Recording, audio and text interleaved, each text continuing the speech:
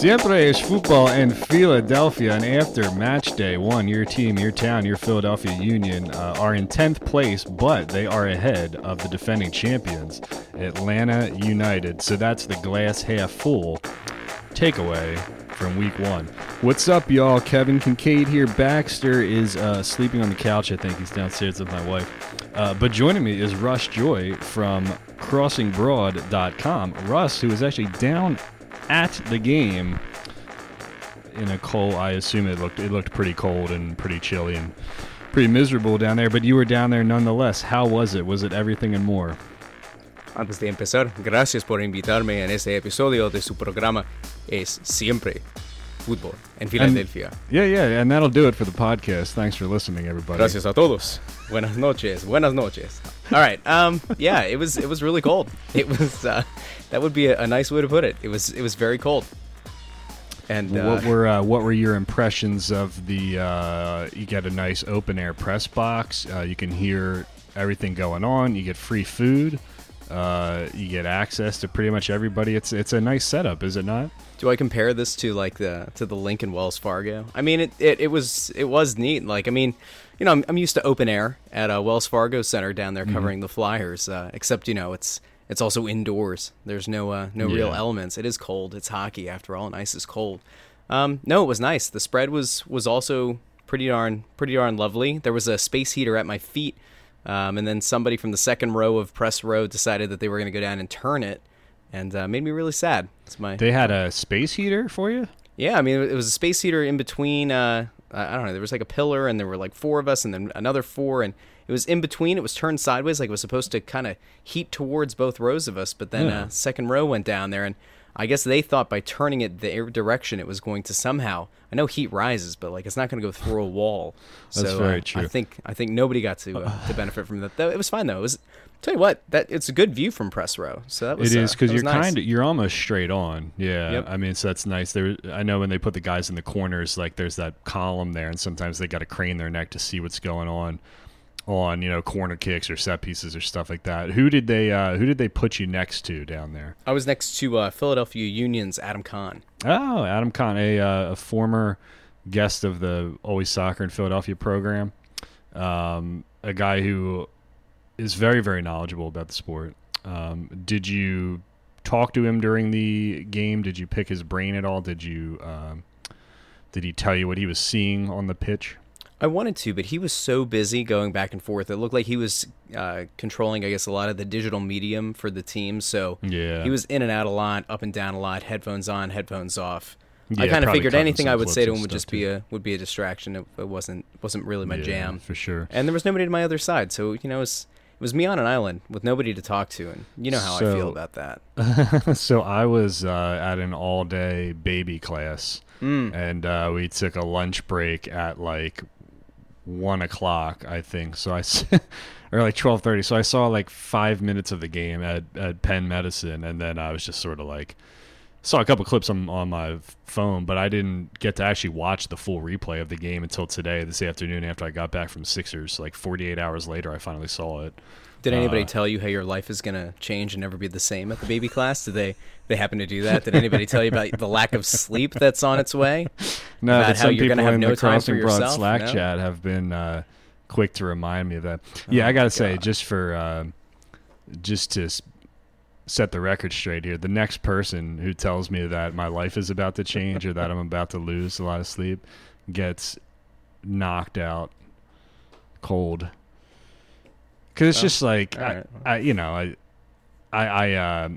understand that. I'm glad that people are like kind of trying to warn you, tell you what's coming up, but it's like you don't I don't know what I'm getting myself into. Yeah, I know my life's going to change. I know I'm not going to get as much sleep, but it's like, how about people just say like, hey, congratulations. You know, you're having a kid. Congratulations. No, they can't do that. That's just too it's easy. It's the same damn thing over and over and over again. I'm not even bothered of the content matter of what people are telling me. I'm not like offended that they're telling me that I'm not going to get a lot of sleep, but like, it's just the same thing over and over and over and over and over again. I'm like, yes, I know. Like, you know, but I will not be the first person to raise a child.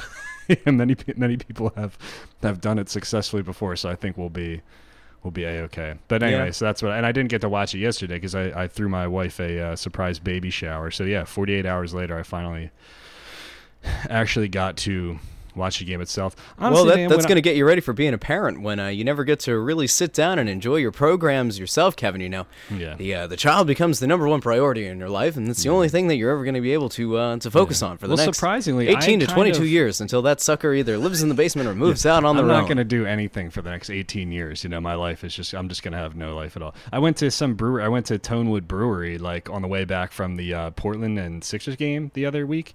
And there was Are they like, sponsoring the pod? no, but maybe What are we you could giving call them a shout out for? What are you doing? I always shout You lost out all everybody. leverage. Come on, man. Oh, fuck leverage. I always, I just try to stop there and meet up with a friend. And there's like 10 moms with babies in there. There's like strollers shoved into corners and folded up or whatever. I'm like, what the hell? Like, I thought you weren't supposed to have a life, man. I thought you couldn't have a life. I thought you couldn't do anything with the kid. I thought you just had to stay inside and, you know, catch up on sleep and, you know, help your wife. I mean, God, it looked like they were having a life, you know? I'll tell you what, man. Those are the best places to go. Breweries, get your kids set on alcohol early. I think is that what the purpose is? No, it's not. It is really nice though. I mean, there are a lot of places that set up games for the kids, and you can just kind of let them run free with the other kids and hope they don't kill each other. It's good. Yeah. It's really All right. good. Well, let's get it back Anyway. to the Union, Yeah. as they say on 94 WIP. They're kind of our children, aren't they? Let's get it back to the Union. 10 years. Yeah. So I just wrote down like some bullet point notes watching the game straight through. And what I'm going to do is this is going to be a really complicated exercise. I'm just going to read straight through them, and then you're going to bounce ideas off of me, and I'm going to bounce ideas off you, all right? Okay.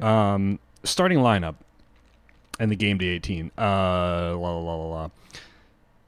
Mbaizo. Elliott over McKenzie, and no Jones in the 18. Did Jim say anything specifically about any of those things after the game? Not that I recall off the top of my head. Okay, was McKenzie dealing with a little bit of something? I think that was part of what was going I thought into he it. had some, like a knee or something that he was dealing with. Okay, so that's Yeah, why and Elliott... you know what, for the most part, like Elliott and Trusty, I think had a pretty solid game. Yeah. The first Michael Bradley goal, notwithstanding, that was just a slip in behind. I'm trying to remember off the top of my head. Well, I think it was Medunian, between. yeah, But I mean, well, we can talk about Medunian. that. Yeah, Medunian put the best Marisa Dew impersonation he could. That great defensive midfielder who loses track, doesn't communicate with his backs, and lets a guy go in for an untouched, unmarked goal. Anyway. Derek Jones, I mean, at this point, if he's not even going to be in the 18, then why is he on the team? You know, flipping for something. I understand playing Ilsinho there, and I thought Ilsinho was pretty good offensively. He brings a lot to the attack, but, you know, when you're already playing with two strikers and you have Fabian, who's not going to be asked to do a lot of defending in this shape, you know, Ilsinho is going to be, there's going to be more defensive duties asked of him, so I like to see a little bit more. I mean, I can't take 90 minutes and say whether he can definitely do it or he can't do it, but yeah, it was an attack-heavy lineup, which I found interesting. Gaddis, though, I look at Ray Gaddis in the starting lineup again, and I'm just like, you know, you could have had Keegan Rosenberry there at 4 years younger for the same amount of money. And I don't know, those are just like kind of head-scratchers to me. It just sort of seems like, you know, if Mbaizo was good enough to start a game last year, then why is he not good enough to start the season opener this year? You made the statement when you traded Keegan Rosenberry that you're ready to move on from him, and Mbaizo was the guy. And if he's not ready on day one, then he's not. Then you should have kept Rosenberry around. Yeah, I mean, I'm not gonna fake as if I had watched every game leading up to the opener, but I thought that he had carried a knock a couple weeks ago, so maybe that was a little bit of it. But yeah, I don't know, man. Like you look at this and like Kai Wagner, I thought actually had a pretty solid game. I thought so too. Yeah, But Ray Gaddis, you know, Mr. Philadelphia Union himself, he doesn't really give you much. He gives you nothing in the final third.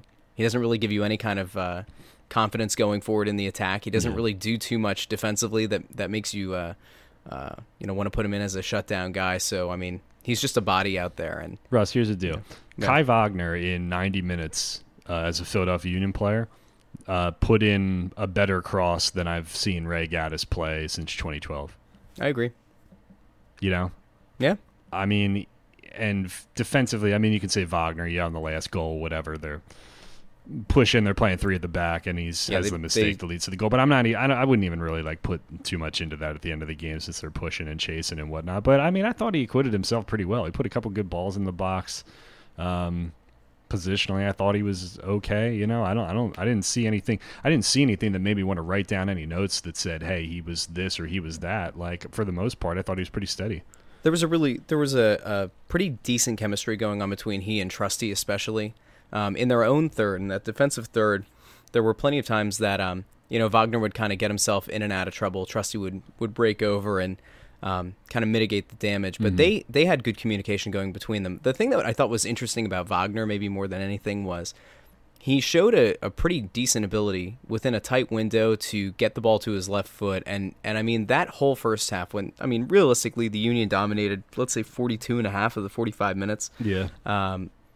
A lot of deep balls and straight runs, which I don't like. Straight balls to straight runs I don't like. It's stupid. You should play an angled ball to a straight run, whatever.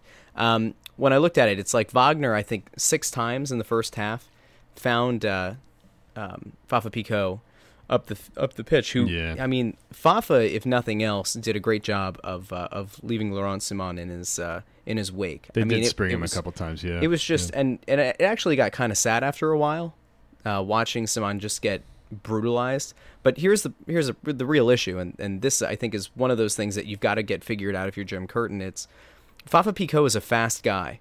His first touch sucks, and his finishing is questionable at best. And so if the idea here in this new 4-4-2 is going to be to get Picault out in space, he has not shown me over the course of his time with the Union that he can deliver a decent enough cross to a back post where you need it. And he has questionable decision making in that final third, where it seems like he runs himself into trouble. He'll burn someone, and then it's as if he panics. Well, it's a final ball. He needs to like load up that right foot, and that to me I think is where there's a bigger issue. He had one nice cross into Corey Burke, where I think it was Mavinga came over and sliced it out before Corey could get a foot on it, which I thought was nice. But and then Pico, then I think in the second half, or was it in the end of the first half, where Ilsinho kind of teed that one up and he just flapped at it and totally fluffed it from like 4 yards out. Yeah, those are the things that kill you with Fafa, because like he's legitimately a double-digit goal scorer if he shows his best tendencies in the box. But the other day he looked more like Fabian Castillo before Castillo started scoring goals, when he was a speed burner on the flanks in Dallas, but he never had any polish to him. I think that's probably what killed him the most in this game, because I really don't think the Union even played that badly. I think they played really well between the boxes, and then when it came to in Toronto's box and their own box, I think that's where the mistakes were. Let me go back down in order here. The long balls, they did play a bunch of long balls, direct balls in the first half, and I heard some people griping about that. In this case, I don't really mind that, because when Toronto was playing a back three, when those outside backs, those wing backs, if they're playing like that sort of 3-4-1-2-ish or whatever it kind of was, a 3-4-3 looking something, that's a way to attack that. You can always chunk those balls in behind the right center back or the left center back, and that's always a weak spot in that formation, because you get them trending backwards, and then you got to pull the strong side wing back has to come back. When you have two strikers there, there's a good chance that you're going to get Burke or Pico in there to kind of latch onto those, and they can get bodies forward. So I was okay with them. I with those long balls. I know that people want to see, you got this brand new formation. You're playing two strikers. Let's keep the ball on the ground and see what we can do. But that's not the worst way to attack what Toronto is doing. If you're playing another team that's playing a 4-man backline, I would have said like, let's please don't do that, knock it off. But in this case, I thought because they were playing back three, it was all right. I think we saw the Union do one thing that I think we're pretty used to seeing at this point. It's something that I asked Jim about after the game, and it's the team has this propensity for going to something that's effective once and then not getting off it. So I didn't ask him about that specifically. It was about corners, like first half corners. I think it was the first one that got delivered short to Ali Bedoya. It was a good flick on to the far post. He hit it with pace. And, it brought a good chance. It was a decent scoring opportunity for the team. The next 4 or 5 they did that they ran towards Ali at that short post, very few of them were effective. And so at some point you have to hope that the team's going to diversify or differentiate what their tactic is going forward. That's where I thought, like, Fafa on that deep ball, I mean, it really was good old-fashioned Schuylkill County dump and run. And... to is some that extent, what like they that, play up there? Yeah, I mean, some schools did. Of course, the Pottsville Crimson Tide did no such thing. We were all about possession. We were we were tiki taka before Barcelona ever thought of it. They could have Tiki Marsala for all I care. Anyway, look, I thought that was one thing that was a little bit frustrating was the field seemed to lean so much to the left side early. Now, of course, they did adjust that at halftime, and by the end, like if you look at the percentages of where they were, they ended up being more right side dominant towards the end. But yeah.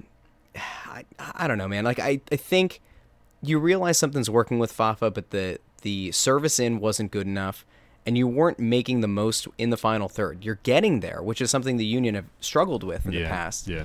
You're dominating play, but you come out of that first half with nothing, and I think that's ultimately the thing that was frustrating about it. It was like new formation, new players, same Union. There were things within this formation that I thought were a little bit wonky. It's going to take some time to get figured out. Yeah. Ilsinho, Fabian, and Corey Burke on many occasions were within 2-3 yards of each other going for the same ball. Yeah. It was just this weird collapsing. There was no width on the pitch, and like ultimately that's, it's going to be a recipe for disaster. They'll get it figured out. That was interesting. Yeah, to the corners real quick. So they had Medunjanin and Fabian swapping them so that they were hitting in swingers from each side, which I think if you ask anybody, like I only ever go into the box for corner kicks anyway, and the other half of the game I just put out fires as a center back. But I think you ask any center back or anybody who goes up in the box for corner kicks, I think you'd rather attack an in swinger than an out swinger, because it's just it's more about guiding the ball versus getting a forceful contact on it. And I always felt like it was easier to head down off of in swingers, where I felt like when I got out swingers, it was harder for me to angle the ball down because I had to put more on it. Since the direction was like coming at me instead of coming away from me. But it's interesting having Bedoya on that near post there. It's funny because you wouldn't expect him to be a guy who can flick the ball on as like a sort of glue guy midfielder, but he's kind of good. He's sneakily pretty good in the air. Or as far, and not necessarily like he wouldn't be a guy who jumps up and attacks a ball, but he's very good at kind of flicking on and positioning himself to get to the ball. Where do I want to go next? Yeah, Medunjanin. So on both Bradley goals. So Michael Bradley scored 0 goals last year. He's a defensive midfielder, and to me that says it all. That when I went back and I watched both of those again, and the first goal, Medunjanin. Well, actually, Fabian starts on Bradley when he makes the pass, and then he passes him. Well, he leaves him obviously because he's leaving him for the defensive midfielder, and then as the ball gets cycled wide, there's a rotation that pulls Jack Elliott down and Austin Trusty down to try to block the ball off, and Medunjanin just does not follow his guy in. It's really as simple as that. There's really not much more of an explanation. You could say that Ray Gaddis could have got it. It's a Maurice Adu special. Honestly, I swear, the year that I had season tickets in the River End, 3 rows up behind the goal, I swear, I wish I had just recorded every time Mo Adu lost track of a guy.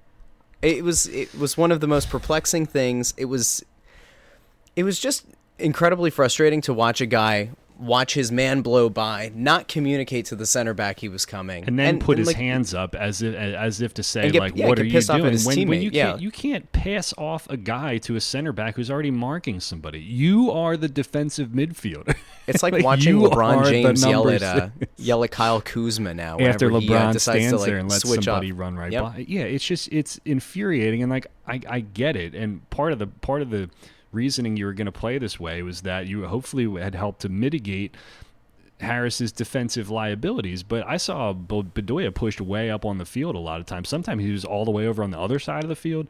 Ilsinho is not going to be a guy who puts out fires transitionally, so if you're going to play this way, you got to collapse those quote-unquote wingers a little bit more instead of allowing them to push forward and Marco Fabian coming back to receive the ball, because your deepest 2 guys are Fabian and Medunjanin before your back line, The second one, it wasn't as bad because it was a set piece and they were kind of trying to clear their lines, and and they couldn't get the ball out, and they tried to, and Toronto recycled the ball back to the left. And Harris was originally on the set piece. He was assigned to the near post, so he wasn't marking anybody. But in that case, when you push out and you clear lines, when I'm the center back, I'm saying push, let's step it out. You got to just turn your head and find anybody. There's no assignment there because you're scrambling and you're just trying to clear. But when you're pushing your lines out, you just got to get your head turned. And the crazy thing was I watched that like 5 times in a row. Medunjanin turned his head, and then he just stood there and watched Bradley jump on the rebound. It was a bad rebound from Andre anyway, but those are kind of hard to deal with. But I mean, it's a killer when you're a center back and you're just watching your defensive midfielder hanging out to dry like that, and they're never going to say anything to him because he's the old 33-year-old veteran who's always pointing and directing them anyway, and they're the young center backs that are looking for guidance, you know? And it wasn't only that, like, he had let him run in behind him. It's, if you go back and watch that play, the shot gets ripped from the left side, that rebound comes out, and Harris, instead of even running towards the ball, I mean, he's in no position to even make a play on it. Yeah.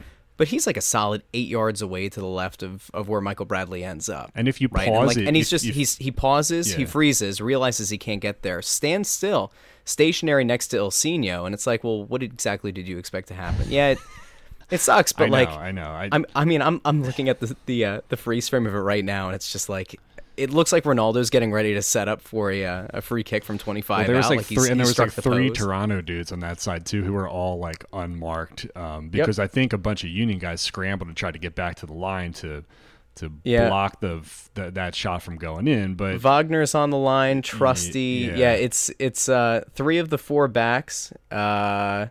I can't make out who. Oh, there's Gaddis. Gaddis is just inside the 8. And they had it's Bradley. It's Bradley and 3 other dudes. Those are hard. You can draw a little trapezoid around them, and they're all unmarked. Well, seriously, they had, it's wild. And that too. It's one thing to try to you talk. This is kind of an underrated part of soccer is resetting off of set pieces, and it can be your own set piece or it can be defending a set piece. And in that case, they tried to clear lines they couldn't, and then they didn't pick up marks trying to clear defensively. They had.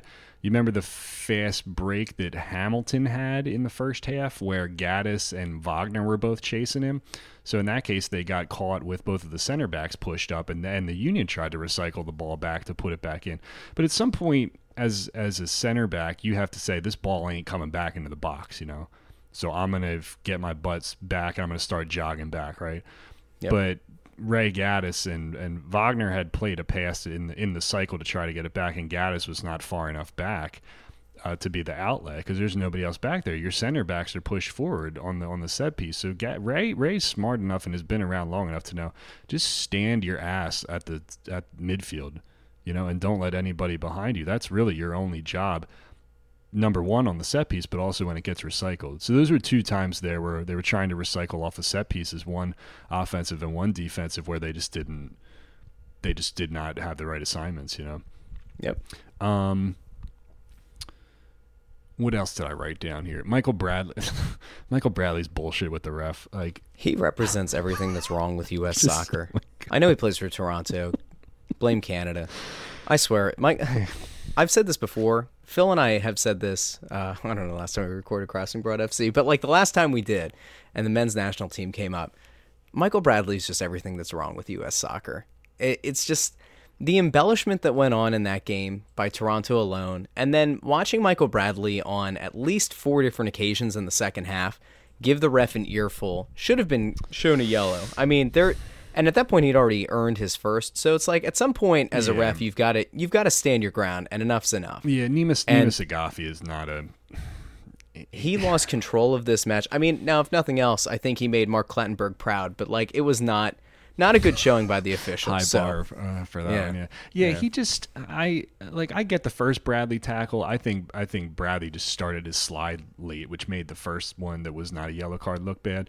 But, like, you know, Harris Medunjanin says the same shit to the ref and he'll get carded, like we saw in the Atlanta game last year. Bradley can say whatever he wants to say to the ref, and it's no, you know, the problem is that they get influenced by, and Michael Bradley's not stupid, man. It's gamesmanship. He's smart. He knows what the limits are of what he can do and what he can't do. But Saghafi on the handball, like I get that that's a bang play. This the one I'm talking about with that Wagner was called for.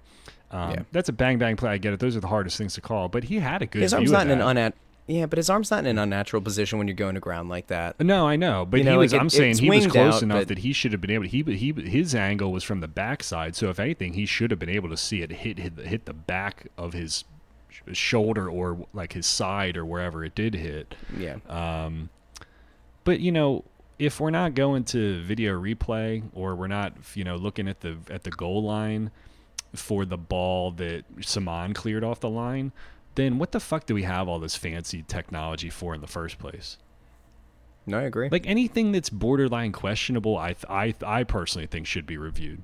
It Well, that takes was the like thing two. It about- takes like 2 minutes. It's not going to slow the game up. I mean, you have enough BS that's slowing the game up as it is with the a Bradley tackle and mouthing off at the ref is gonna and trying to separate those guys is gonna burn as much time as doing like a VAR.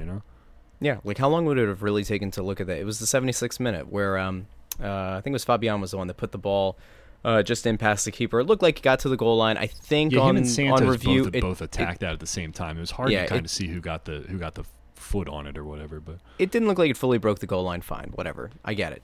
But yeah, like 30 seconds to look at it. If you're doing the right thing and your VAR official has full access to what he needs to, then like it's not a big deal. It shouldn't be a big deal. And at that point, that's a game-tying goal with 15 minutes left in the game, Yeah. and it's a brand new ball game. It doesn't take much. I know that we shouldn't have this. I know that it's probably a bad idea, but like there's almost a time where I wish we could have a coach's challenge. And I know that would just mess everything up even more, Yeah. but like even in hockey, like that was the big fear was that it was going to slow the game down like the NFL, but it's like no, I mean, if you do it and you do it right, then it's fine. And like if you're Jim Curtin in that situation, you've got 3 of your guys running off. Like I get that against the run of play, you might not want to allow it then, but then let the game continue. And then when there's a stoppage, then go back and allow them to challenge. I just you know what I mean? more Like than I don't get anything, it. like on the most simple explanation I can think of is like we have this technology. We are blessed to have technology that we did not have a couple years ago. So why not use it? I'd just like to see them expand the terms under which they can use it, and give jurisdiction not necessarily to the VAR ref, but to the ref on the field to just say, like, look, let's slow it down. Let's take a look at this thing. Even at the lowest levels of youth soccer, when I was a referee, if I wasn't clear on something, but if I had an idea of what I wanted to call, but I wasn't totally clear, I just blow the whistle and I just walk over to the assistant ref and I'd say, hey, what did you see? Did you see anything? I mean, I didn't have access to all this fancy shit, but you can take your A time. show of humility rarely seen in Yeah. a youth league referee. So let me go through the rest of these bullets that I wrote down here. Medunian, there's one sequence where he took a corner, it bounced back out to him, and instead of just like blasting the ball back into the box, he laid it off for Ray Gaddis for some reason. I don't understand that. The field didn't look great from on TV. Did it look beat up from up there in the press box? Not like mid-season form, but it certainly wasn't what you would expect I don't think on the the first day. women's games from earlier in the week really helped. Who played? U.S. played Japan. Was that the somebody the else? She, She Believes was it the Cup. She Believes Cup? Yeah. I'll make sure I follow John Tannewald for all the He'll have all the updates on that updates kind on of stuff. I'm that, sure, John. Tommy Smith, I think everybody on the podcast knows I'm not Tommy's biggest fan, because I just don't think he offers much explaining to me what's going on tactically on the field. He talked His about bathroom breakdown was awesome. his bathroom breakdown. Yeah, I'm standing taking a leak, and I hear Tommy Smith come in behind me, and yeah, it was great. It was a great little moment. I don't know. No, never mind. That was gonna be more like Ray Hudson. I used to I'll bump save into that one. JP in the bathroom too. There's only like one. It's one bathroom upstairs with like 2 urinals and a toilet. So obviously you can't avoid anybody if you go in there. I mean, Tommy, I wish he'd just give me a little bit. I wish he'd just pay attention a little bit more, do a little bit more prep to know. I just like, what can't believe the Toronto way is that doing Harris went out there and he flailed around like a man who didn't know what he was doing with the ball. And, well, that was that. That was about the end of that. And I remember back in 77, there was a man, his name was Harris, and he was great. He was an absolutely lovely player. Top quality. Sorry, I'm done. One forward has to come high. I felt like they were both playing. I felt like Corey Burke and Fafa Pico are kind of both wanting to just play back shoulder there. Yeah. One of them's going to have to come off, and you'd think that they're both kind of differently built players. Like you would think that those skill sets would kind of mesh, because you'd think that one guy would come high to receive, one guy would stay back. But it didn't really seem like. They looked like guys who had never played in a two-striker system before. The Sergio Santos foul, I mean, it was not a red card. Of course it was not a red card. I mean, he wasn't looking at the ball, so it wasn't, and that's what made it look worse. I think that's why Toronto was complaining about it. But I thought he attacked the ball really nicely. He had a nice late run on that ball that was cleared off the line. Later in the game, he had a nice one touch where he turned and put it on his left foot.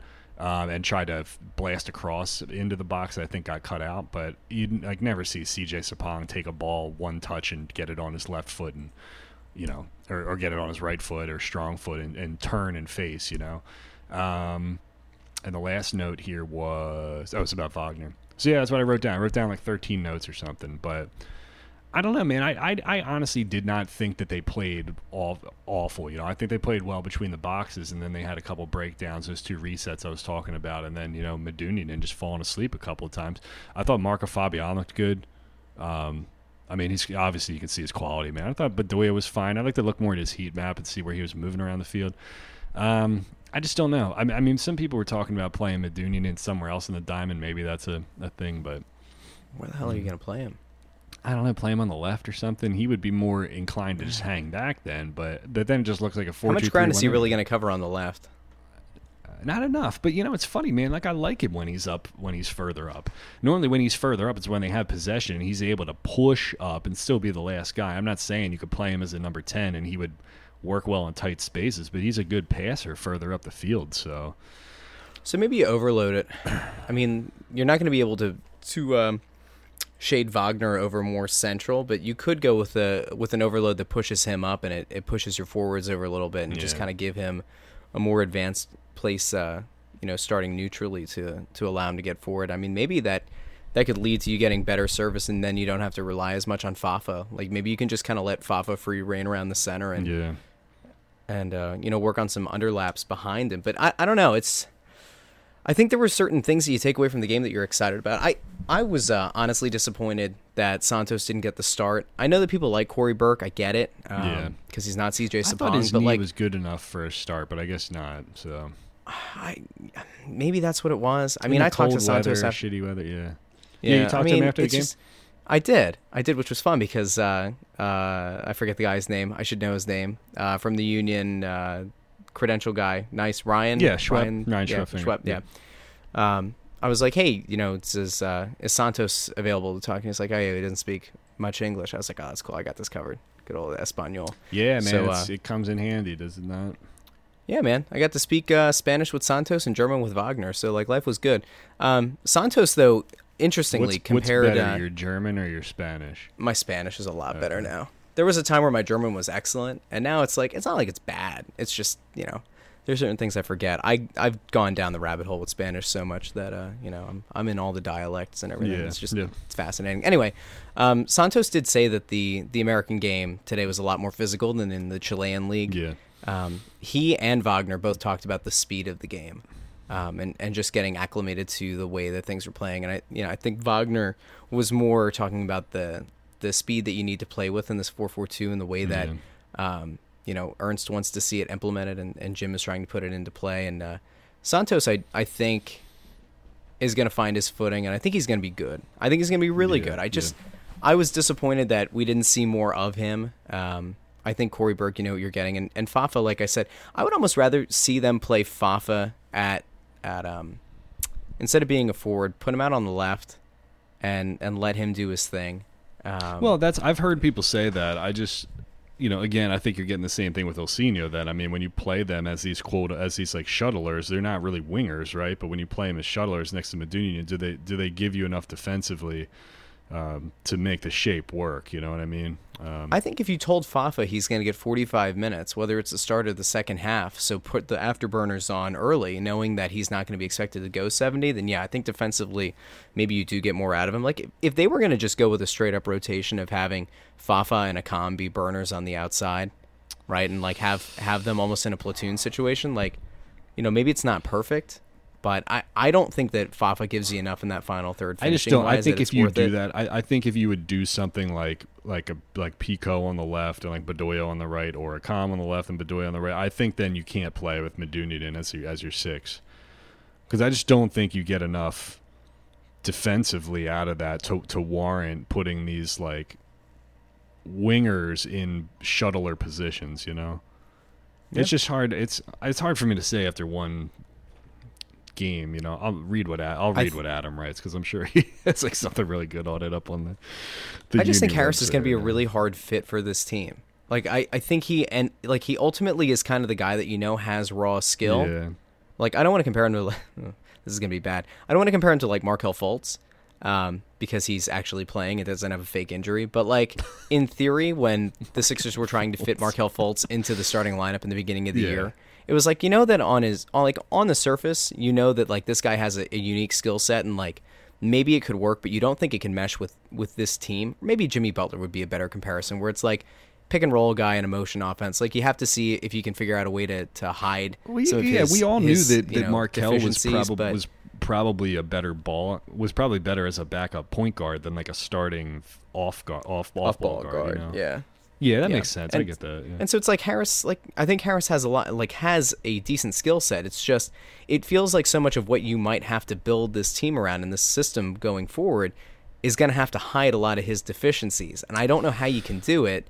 Like who are you going to put there? Well, that's the because problem. Because obviously they don't think Derek Jones is going to be that guy. So, like, who plays the six? I don't know if they have a six. Like, we know Warren Creavalle wins the ball, but he doesn't pass, or he doesn't pass that well. And Warren Creavalle can't start for this team. No, he can't. I don't think you can. I don't think the idea was coming into this season to have Ray Gaddis and Warren Creavalle in starting positions. You gotta move on from that. I don't know if obviously they're down on Derek Jones. So who the hell else do you have to play if you're going to play single pivot in a diamond? What's Brian Carroll up to? He would have been perfect for this for this system. He would have played it like Beckerman. You know? Well, let me get into the questions because people were asking about that. Okay. David Shea, late to the party. Can you touch on my question from this morning about moving Harris to right mid? So what if they did? Let me throw this at you. Say you had like Warren Creavalle just playing the pivot, playing the base of the diamond. What if you had Bedoya on the left and Harris on the right, or those were your shuttlers? What if you had Bedoya and Harris, and then you had Fabian up there? So what if you had Warren Creavalle at the base of the diamond, Bedoya and Medunjanin on either side of him, and then Marco Fabian? I don't like it. Why don't you like it? I don't like it because I don't think Warren Creavalle is a starting quality player on a decent team. Okay, well let me erase this. And I think in a late game situation, if you needed to, then fine. Well, I think if you had a legit six, then it would be fine. Okay, so let me ask it this way, because the question is not about Warren Creavalle. The question's about Harris Medunjanin, right? So say you have, here's my lineup: capable number 6 who can tackle and pass, right? Okay. Medunjanin on one side, Bedoya on the other side, and then Fabian at the tip. It might not be terrible. I don't know. I wonder what Harris gives you that you don't think Ilsinho can. Well, that's what I'm saying, and they're not going to play. They're going to play the same amount of defense. I mean, Harris is going to be a liability wherever you stick him. So imagine you're the fullback who has Harris Medunjanin in front of you. You got two guys coming at you on an overlap, and like that Harris ain't running back. That's almost a shame that you don't have Rosenberry there. Well, that's what he would be perfect. I know. He would be absolutely perfect. He would be perfect because he's such an attack-minded guy. Like, you put him on like Bedoya's side or like a Derek Jones side or something. Jones can just hang back and let Keegan run up and down the flank all day, and then you can drop your strong side shuttler. Try saying that 10 times fast. You can drop the strong side shuttler back, and they can just sort of hang back and play defense. That's how Seedorf and Gattuso played the position. They never went forward because they didn't have to, because they had like Cafu bombing up the flank behind him. You had Paolo Maldini on one side. So I just don't. It was strange to see the way that Bedoya was moving and how high he was playing at times the other day. I mean, if you're going to play single pivot with Medunjanin, you're just asking to get gashed in transition. I'm just trying to think if there's a real reason to put Harris there. I don't know who you have defensively that's going to be able to make up for his lack of getting back. But like, Gaddis is not that guy. I mean, you could tell Ray that he's got to be the base of the defense. Yeah. Like, he's got to be the farthest back. The fullbacks he's just got to play off coverage. They just got to. And I knew this was going to be a problem going into the season with inexperienced fullbacks and Mbaizo and Wagner. They got to, the midfielders got to stay tighter to Medunjanin and just protect him, and then your fullbacks got to give you the width, man. I mean, there's got to be a lot asked of them, because he wanted to play the shape. Fullbacks got to do a lot of work in it. All right, Andrew Dillon, best flying tackle in a Union kit: Sergio Santos or David Myrie? Well, Myrie only played one game or something like that before he got traded, so I will say David Myrie. Dills wants to get another question here. What's the over-under on the number of times Medunjanin points during a game? Oh God, that's another thing that drives me crazy. Because like when you're a center, when I'm a center back, like, let me try to explain this. When you're a center back, like I don't need the defensive midfielder to point me, okay? Because I'm facing forward. I don't have anybody behind me. I can see the field better than you can. Like I appreciate that Medunian wants to kind of guide these guys and like tell them how the flow of the ball should move. But Trusty knows where to pass the ball. Because he's got better vision. He's got a better cone of vision than Medunian does. You know, he's got 120. He's got a 120 angle looking both ways across the side of the field. He can see everything that Harris can't. But we'll set the number at like 11 or something. You know, Richard Saunders. They mentioned possibly bringing in another guy. Would that be the Dutch midfielder whose name has been floating around, or is it more likely a right back? Do they go stagnant in the transfer window again? Is Santos actually Quincy Amarikwa in disguise? No, I mean we've seen 10 minutes of Santos. I don't know what the hell he is. Do they go stagnant in the transfer window again? I don't know because Ernst is a different guy than Ernie, but I don't know. If they bring in a number 6, it'd be perfect. You know, that solves a lot of the questions we were just asking. You know. Let's see here. Richard says they switched to a 3-5-2 in the second half. Yeah, because they brought Gaddis off and they did the Santos sub.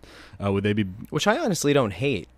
No, I mean I thought it looked okay when they were playing it. Yeah. You have three starting caliber center backs if you really wanted to go with it. I don't know why you would, but you could with Elliot McKenzie and Trusty. I just want people to, real quick, I don't mean to interrupt you, but like when people are thinking of 3-5-2, I always get this like misconception where people are saying, why would you play with 5 defenders instead of 3? But when you're playing really 3-5-2, you can't, the wing backs really are not like, you can't think of them as defenders. Like, so if you're going to play a formation that has like Mark McKenzie, Jack Elliott, and Austin Trusty, people saying, why are you going to play 3 center backs when you only have to play 2? Well, think of it as playing 3 defenders instead of 4. You know, because you're making up for that by being able to put an extra midfielder in there. So I just want people to think of 3-5-2 differently. It's not being more defensive by putting another center back on the field. You're essentially going from 4 to 3. So, yeah, and again, I think we talked about this in the offseason, but like Keegan Rosenberry would have been an excellent. I would have been perfect right wing back in a 3-5-2. He would have been the quintessential wing back, and they decided that he wasn't worth keeping. Rick McGovern says, I got nothing. Okay. Well, that's not a question, Rick, so you got to get a question. He says, I mean, seriously, I could complain, but what's the point? There's the question. Checking in, we got Union Hulk checking in. He says, just once, sing it loud. Fa, fa, fa, fa, fa. Ya, ya, ya, ya, ya, ya, ya. And he tagged Yaya Toure there. He wants a free Yaya Toure transfer. Why is he not here? And he wants to know where I guess Giovanni Dos Santos goes next. I don't know, but they can't use him here. So Joe says, what the fuck, pitch conditions? It wasn't great. It wasn't as bad as the ice for the Stadium Series Flyers-Penguins game, but it wasn't optimal. It looked like chunky on TV. I don't know how else to describe that. But when I played at Talon, when I was fortunate enough to play at Talon, it was kind of like a divity, I guess I would say.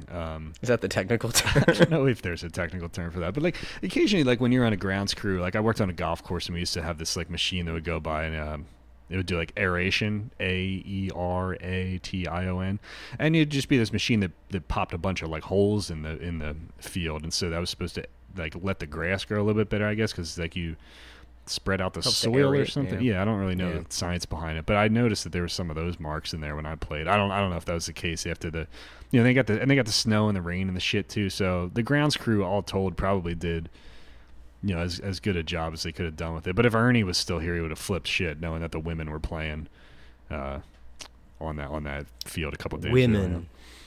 Women, Mike says, is it too early to start panicking about not having a striker that can consistently finish?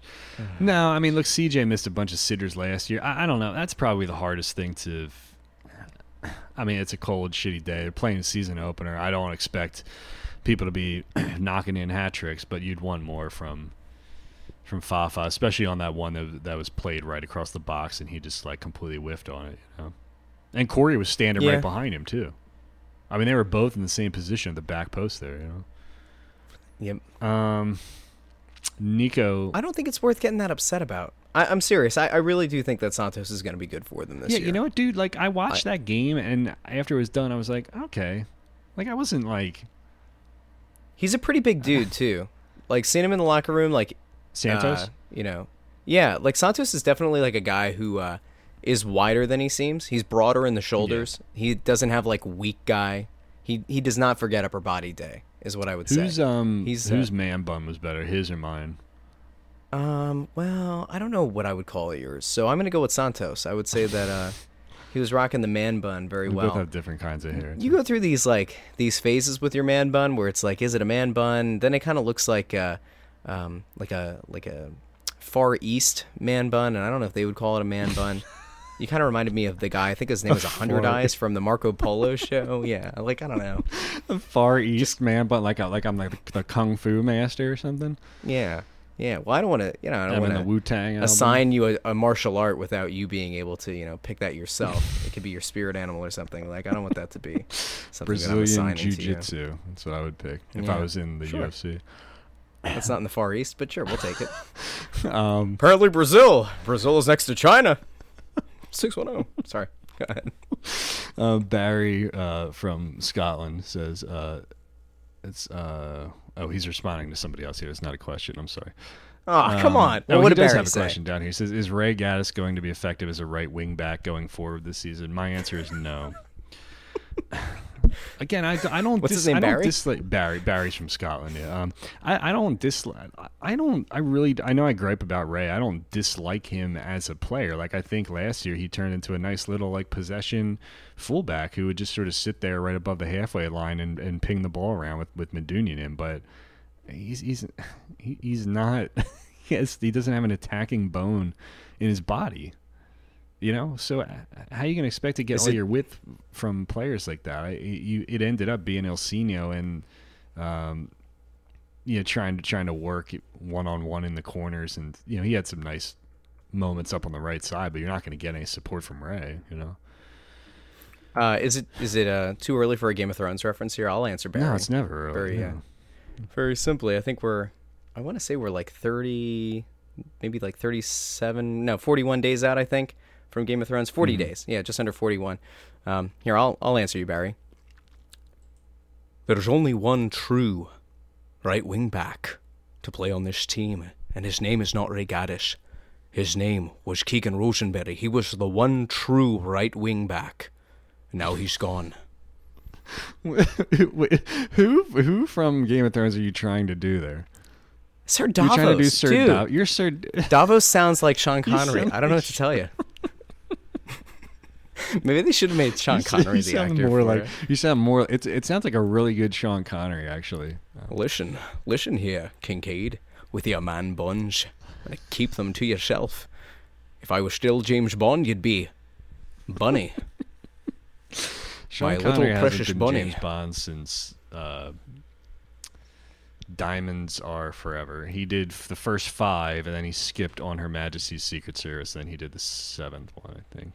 Does it kill you when people who are like 20 say, "Oh, Sean Connery was the best James Bond"? They haven't seen it. Yeah, because they haven't seen. They saw like Goldfinger or something, and they listened to everybody tell them that Connery was the best Bond, but they never watched the other dudes, so they don't have any frame of reference. Like my thing with all the James Bond actors is that if you're trying to sit here and say who was the best James Bond, you're looking at it the wrong way. Like, that's not the question. Like, the point of it was like every actor that played the character brought something different to the role, or they played the role in a different way. I mean, like Roger Moore was always seen as kind of goofy and like not as like masculine and debonair as Sean Connery was, but Roger Moore had some like really like slick one-liners and like humorous moments and stuff like that. And like every other movie that he did was a banger. Like Live and Let Die was great, and then The Man with the Golden Gun sucked, and then like Spy Who Loved Me was good, and then Moonraker sucked. Pierce Brosnan played it a decent way. He was a good playboy, a good suave looking dude, but he was very stiff. The idea of him, running into into a gunfight, I just imagine him going like straight legged, straight planked. Yeah, like back Timothy and- Dalton. Timothy Poor Dalton form. was Poor a form. little I don't see him getting behind ground cover very well. Timothy Dalton was a little bit more serious with the role. I think Daniel Craig was more serious with it too. There's rumors that I they'd do have like Daniel Craig. I think did a really good job. Remember when he first got cast and everybody was like pissed off that he didn't have the super dark hair and it's like, oh, you can't do this. He's got blue eyes. He's supposed to be brown hair, brown eyes. Oh yeah. Well, Liberals. and that's all. And it's like, and well, that's all. he did a good job. Stupid, And then there were rumors that they were going to cast Idris Elba to be James Bond, which I think would be cool. Like, I think it'd be I'm here for interesting. that. Yeah. First of all, he's a hell of an actor. There are people saying like, well, the character's white or whatever. Well, first of all, like I just said, everybody, all the white guys who played James Bond played him in different ways anyway. So what the fuck does it matter if you have a black dude or an Asian dude or whatever the fuck dude playing James Bond? I think that's the best part about the character is that different actors played him in different ways. So why would you not be open to somebody completely different playing a typically white British dude? I mean, I'm Catholic. Every depiction of Jesus I've ever seen is him as a white guy, but like I'm pretty sure that in the Middle East he probably didn't look like a Well, there you go. That's a pasty white guy. So I don't know what to tell you. Okay. Anyway, moving on might- from the James Bond discussion. It was a good one though. If I did a James Bond podcast, I would keep going. Let's just expand the Crossing Broad Podcast Network. Welcome into Double O Man Bun with your host Kevin Kincaid. Crossing Goldeneye with Kevin Kincaid, remote minds in the facility. Steve says, What's your dog's name? I will name him Baxter. Baxter. Steve says, what's your favorite Prodigy song? Keith Flint from the Prodigy died, man. The lead singer he didn't write the music, but he was like their dancer and vocalist, one of the two of them. Passed away at age 49. My favorite Prodigy song is probably Worlds on Fire, but I played the shit out of the Fat of the Land CD back in like 1997. Were you a Prodigy? You're a little bit younger than me. Were you a Prodigy fan? You know what? I would say that I was probably a fan of the song Warriors Dance. Yes. Yeah, that was a good one.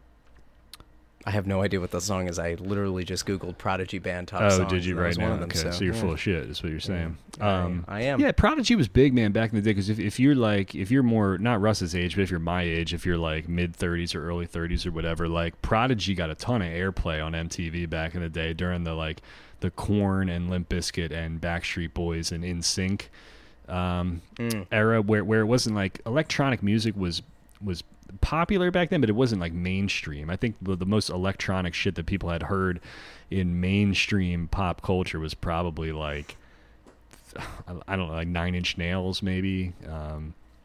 Aphex Twin, I guess people knew about back then, but this was like long before Calvin Harris and Skrillex and Deadmau5 and shit like that, where for a lot of people listen to like alternative and grunge, or you listen to like Y100 and you listen to like Green Day and the Offspring and stuff like that. The Prodigy was mixed in with that, so that was like your introduction to electronic dance music for a lot of people. So rest in peace, Keith Flint.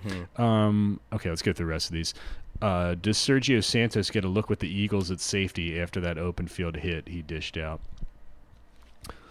Was some Brian Dawkins looking stuff there. It was clean. It would have been a clean football hit too. Broad shoulders. Looks yeah. good. David Bennett says if the Union win the Cup the same year the other four major Philly sports teams shit the bed, would the Union still be last in popularity among them? How would you rank it? That's an interesting question. So if the Sixers, the Eagles, the Phillies, and the Flyers were all dog shit and the Union were really good, would anybody care about the Union? Yeah, I guess.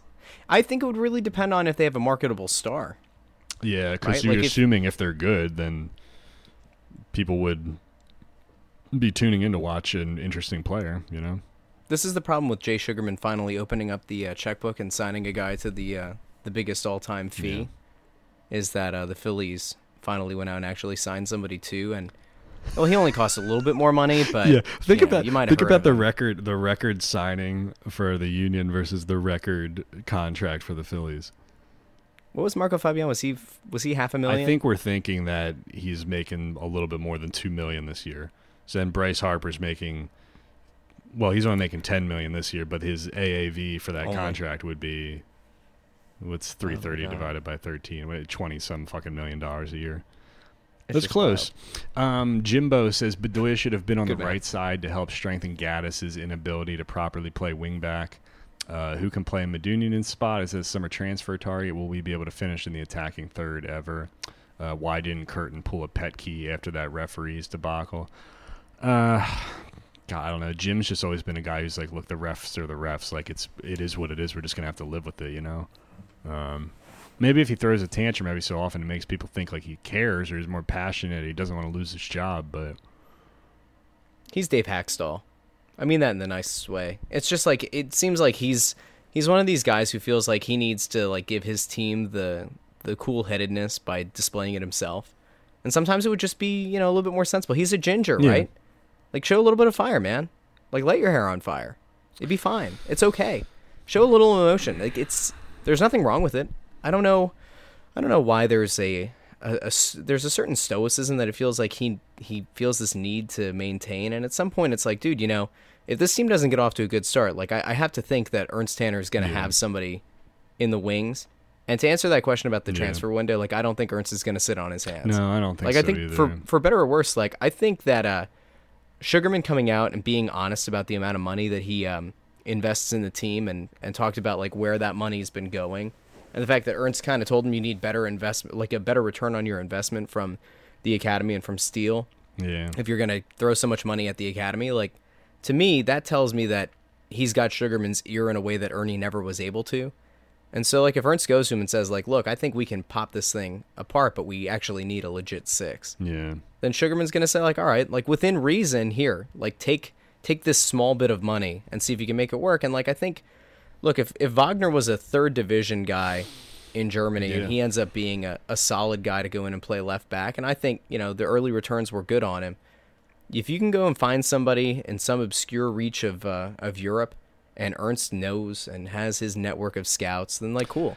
Like, let's get somebody in. I just don't see them sitting on their. I mean, on their it's hands only in that been window. one game, but Kai Wagner looks like more of a Moneyball signing than Ernie Stewart was ever able to make. You know, which is funny because that was a term that we threw around a bunch back then. It was finding value in the margins, and the German third division is certainly marginal. You know, so all right, here's the problem, Russ.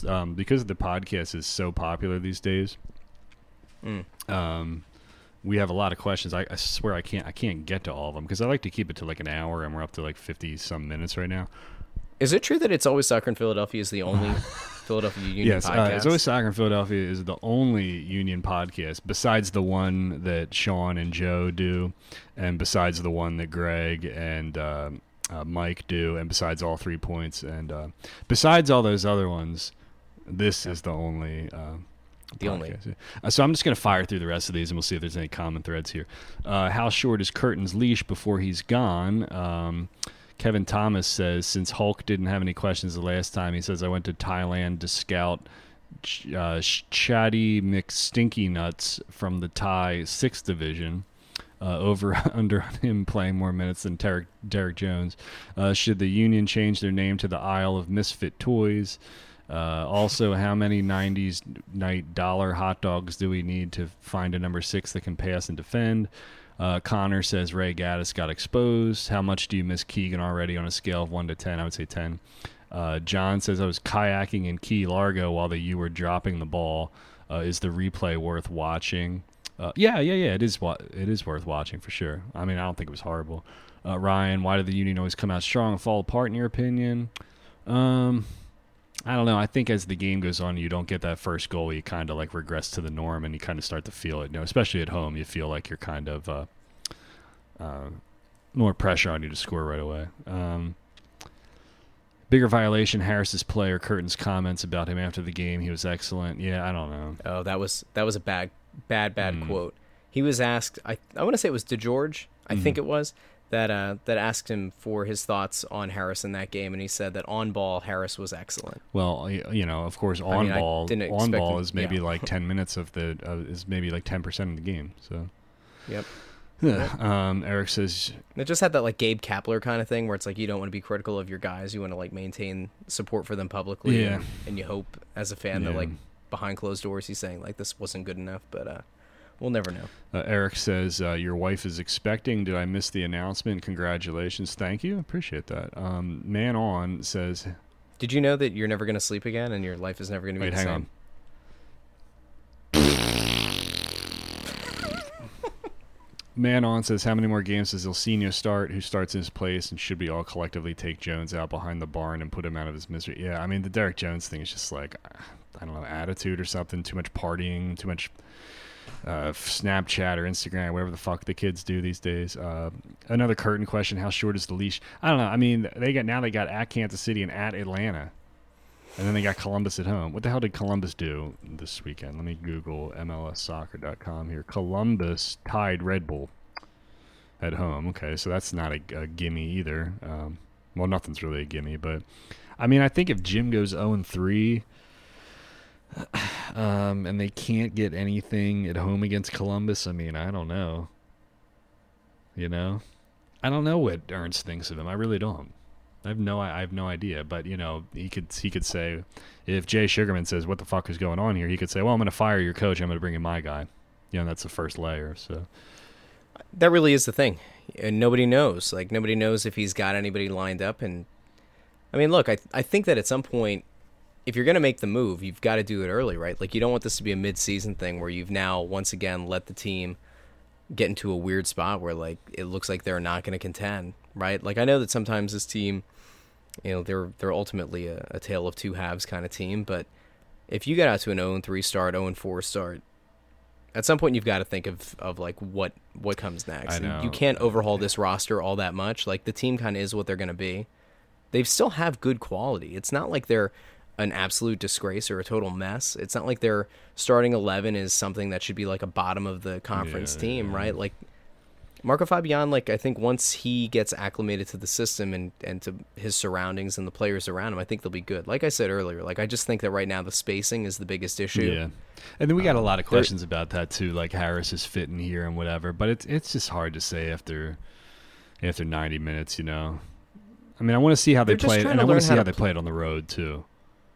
You know? They're just trying to learn how to play with each other. Like, go back and watch the first like 15 minutes of the game, and it's like if Fabian and Ilsinho didn't practically run into each other about 4 times on balls that were in the air that neither of them apparently called the other one off on, like that's one issue. Overlaps were really weird, man. Like they were running these overlaps that were just like too tight, especially on the right side. It was like I get the need or the desire to like try to throw off and almost use a guy like a screen, but like they didn't do a good job of utilizing width. We knew that they were going to end up having a formation that was going to be kind of narrow, but like everything was just kind of mistimed. It just looks like a team that's still trying to learn to play together, and that's fine. Like I don't expect them to look like a team that's been, you know, 90% rolled over from year to year. But like I think once they get some of these timing things down and they are able to use the width of the pitch, like they should be okay. But I don't know what Jim's real ceiling is here as a manager. I've just never really believed. I don't think he's going to be the guy who, if this team ever does win a playoff series, like I don't think he's going to be the guy to do it. He might be a nice assistant coach. He might be a good, you know, conduit to the Philadelphia fan base. He gets what it's like to be a Philly guy.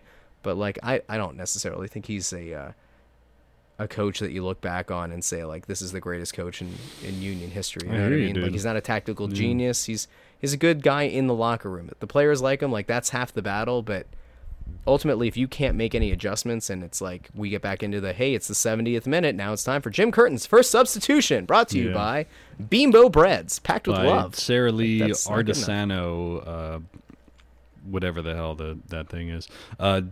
I feel so bad for JP every time he's got to like read one of those ads. It's like, can they just get a better sponsor? Could they please? Just anybody, literally anybody. Dickie Mo says, can anyone really blame Harris for sucking at the 6 when he is not a 6 and never will be?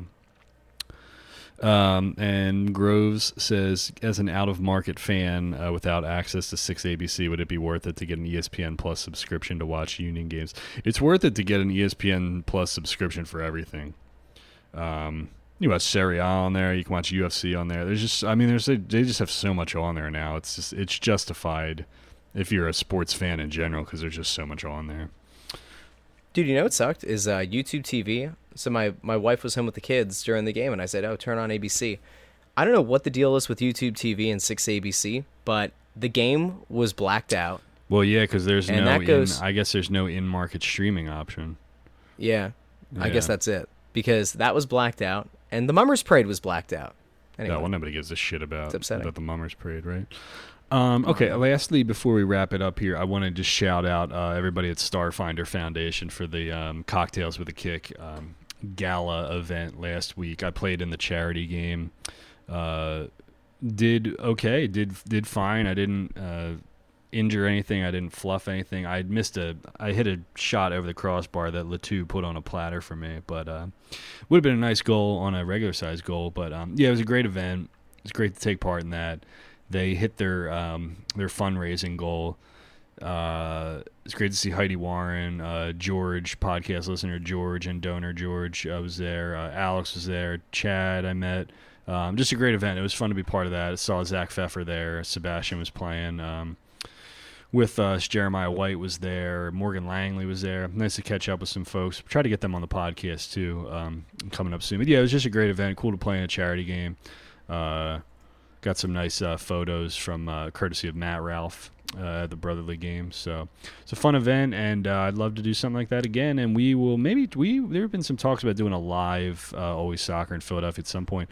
Obviously, because my life's going to be over when the baby comes, I'm not going to be able to do anything. That might not happen this summer, but give us some feedback. If you're interested in coming to a live version of this podcast, let me know where you live and where you would how far you'd be willing to travel or where you would like to go. I'm just kind of gauging interest on that before we do anything. How have you not synced this up yet with the Sons of Ben? Sons of Ben lot, beautiful pregame show. I know, but I don't want to drag all burgers, this shit beer down there. You know, but the thing too with doing like a pregame podcast is like what the fuck. Then we preview the game that everybody's gonna watch, and then they listen to the podcast afterwards, and we talk about the game that they're listening to the game preview of the game they just watched.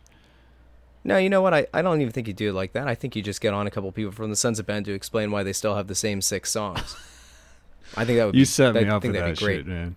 You just set me up for that. Sorry, man. That's all right. That's all right. I'm really sorry. Dude, I got to say, Sons of Ben,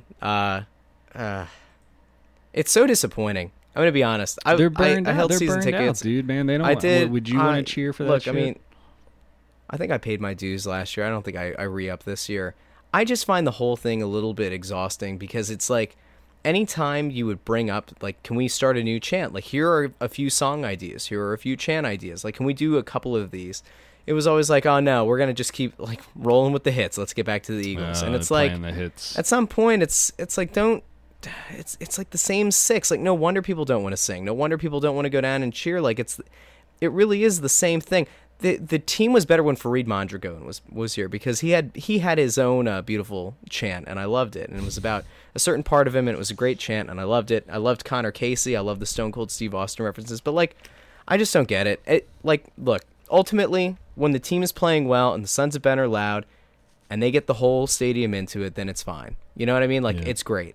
One thing goes wrong, and I mean, the Sons of Ben are like they are like the best microcosm of the Philadelphia sports, fan base.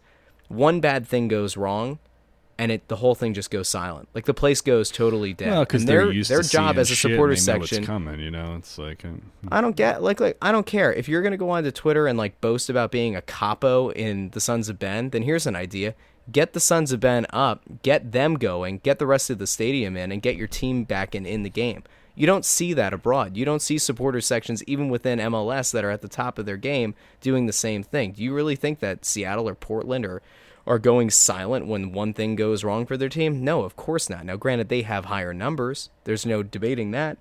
But, like, get out and actually, like, get the team back in the game. Give that home field advantage, I mean, it's been noted on how many occasions, like, Freakonomics did a whole thing on it with their sports series, like, the bias that inherently happens with an official is mostly because, not because, like, the ref is looking to make calls that benefit the home team. It's the crowd really does impact the way that a ref does their job. So make their job harder or easier, support your team, get them back into the game. I don't know. I just don't get it. I've always found it to be disappointing. I got cursed out by the Sons of Ben before by a capo because I said that I thought it was pathetic that we were getting out-chanted, out-screened, out-sung by the Red Bulls supporter in a U.S. Open Cup game. They had like 50 people over in their little section, and they were louder and better organized, and that I think I just went out in a bad way with the Sons of Ben, but whatever.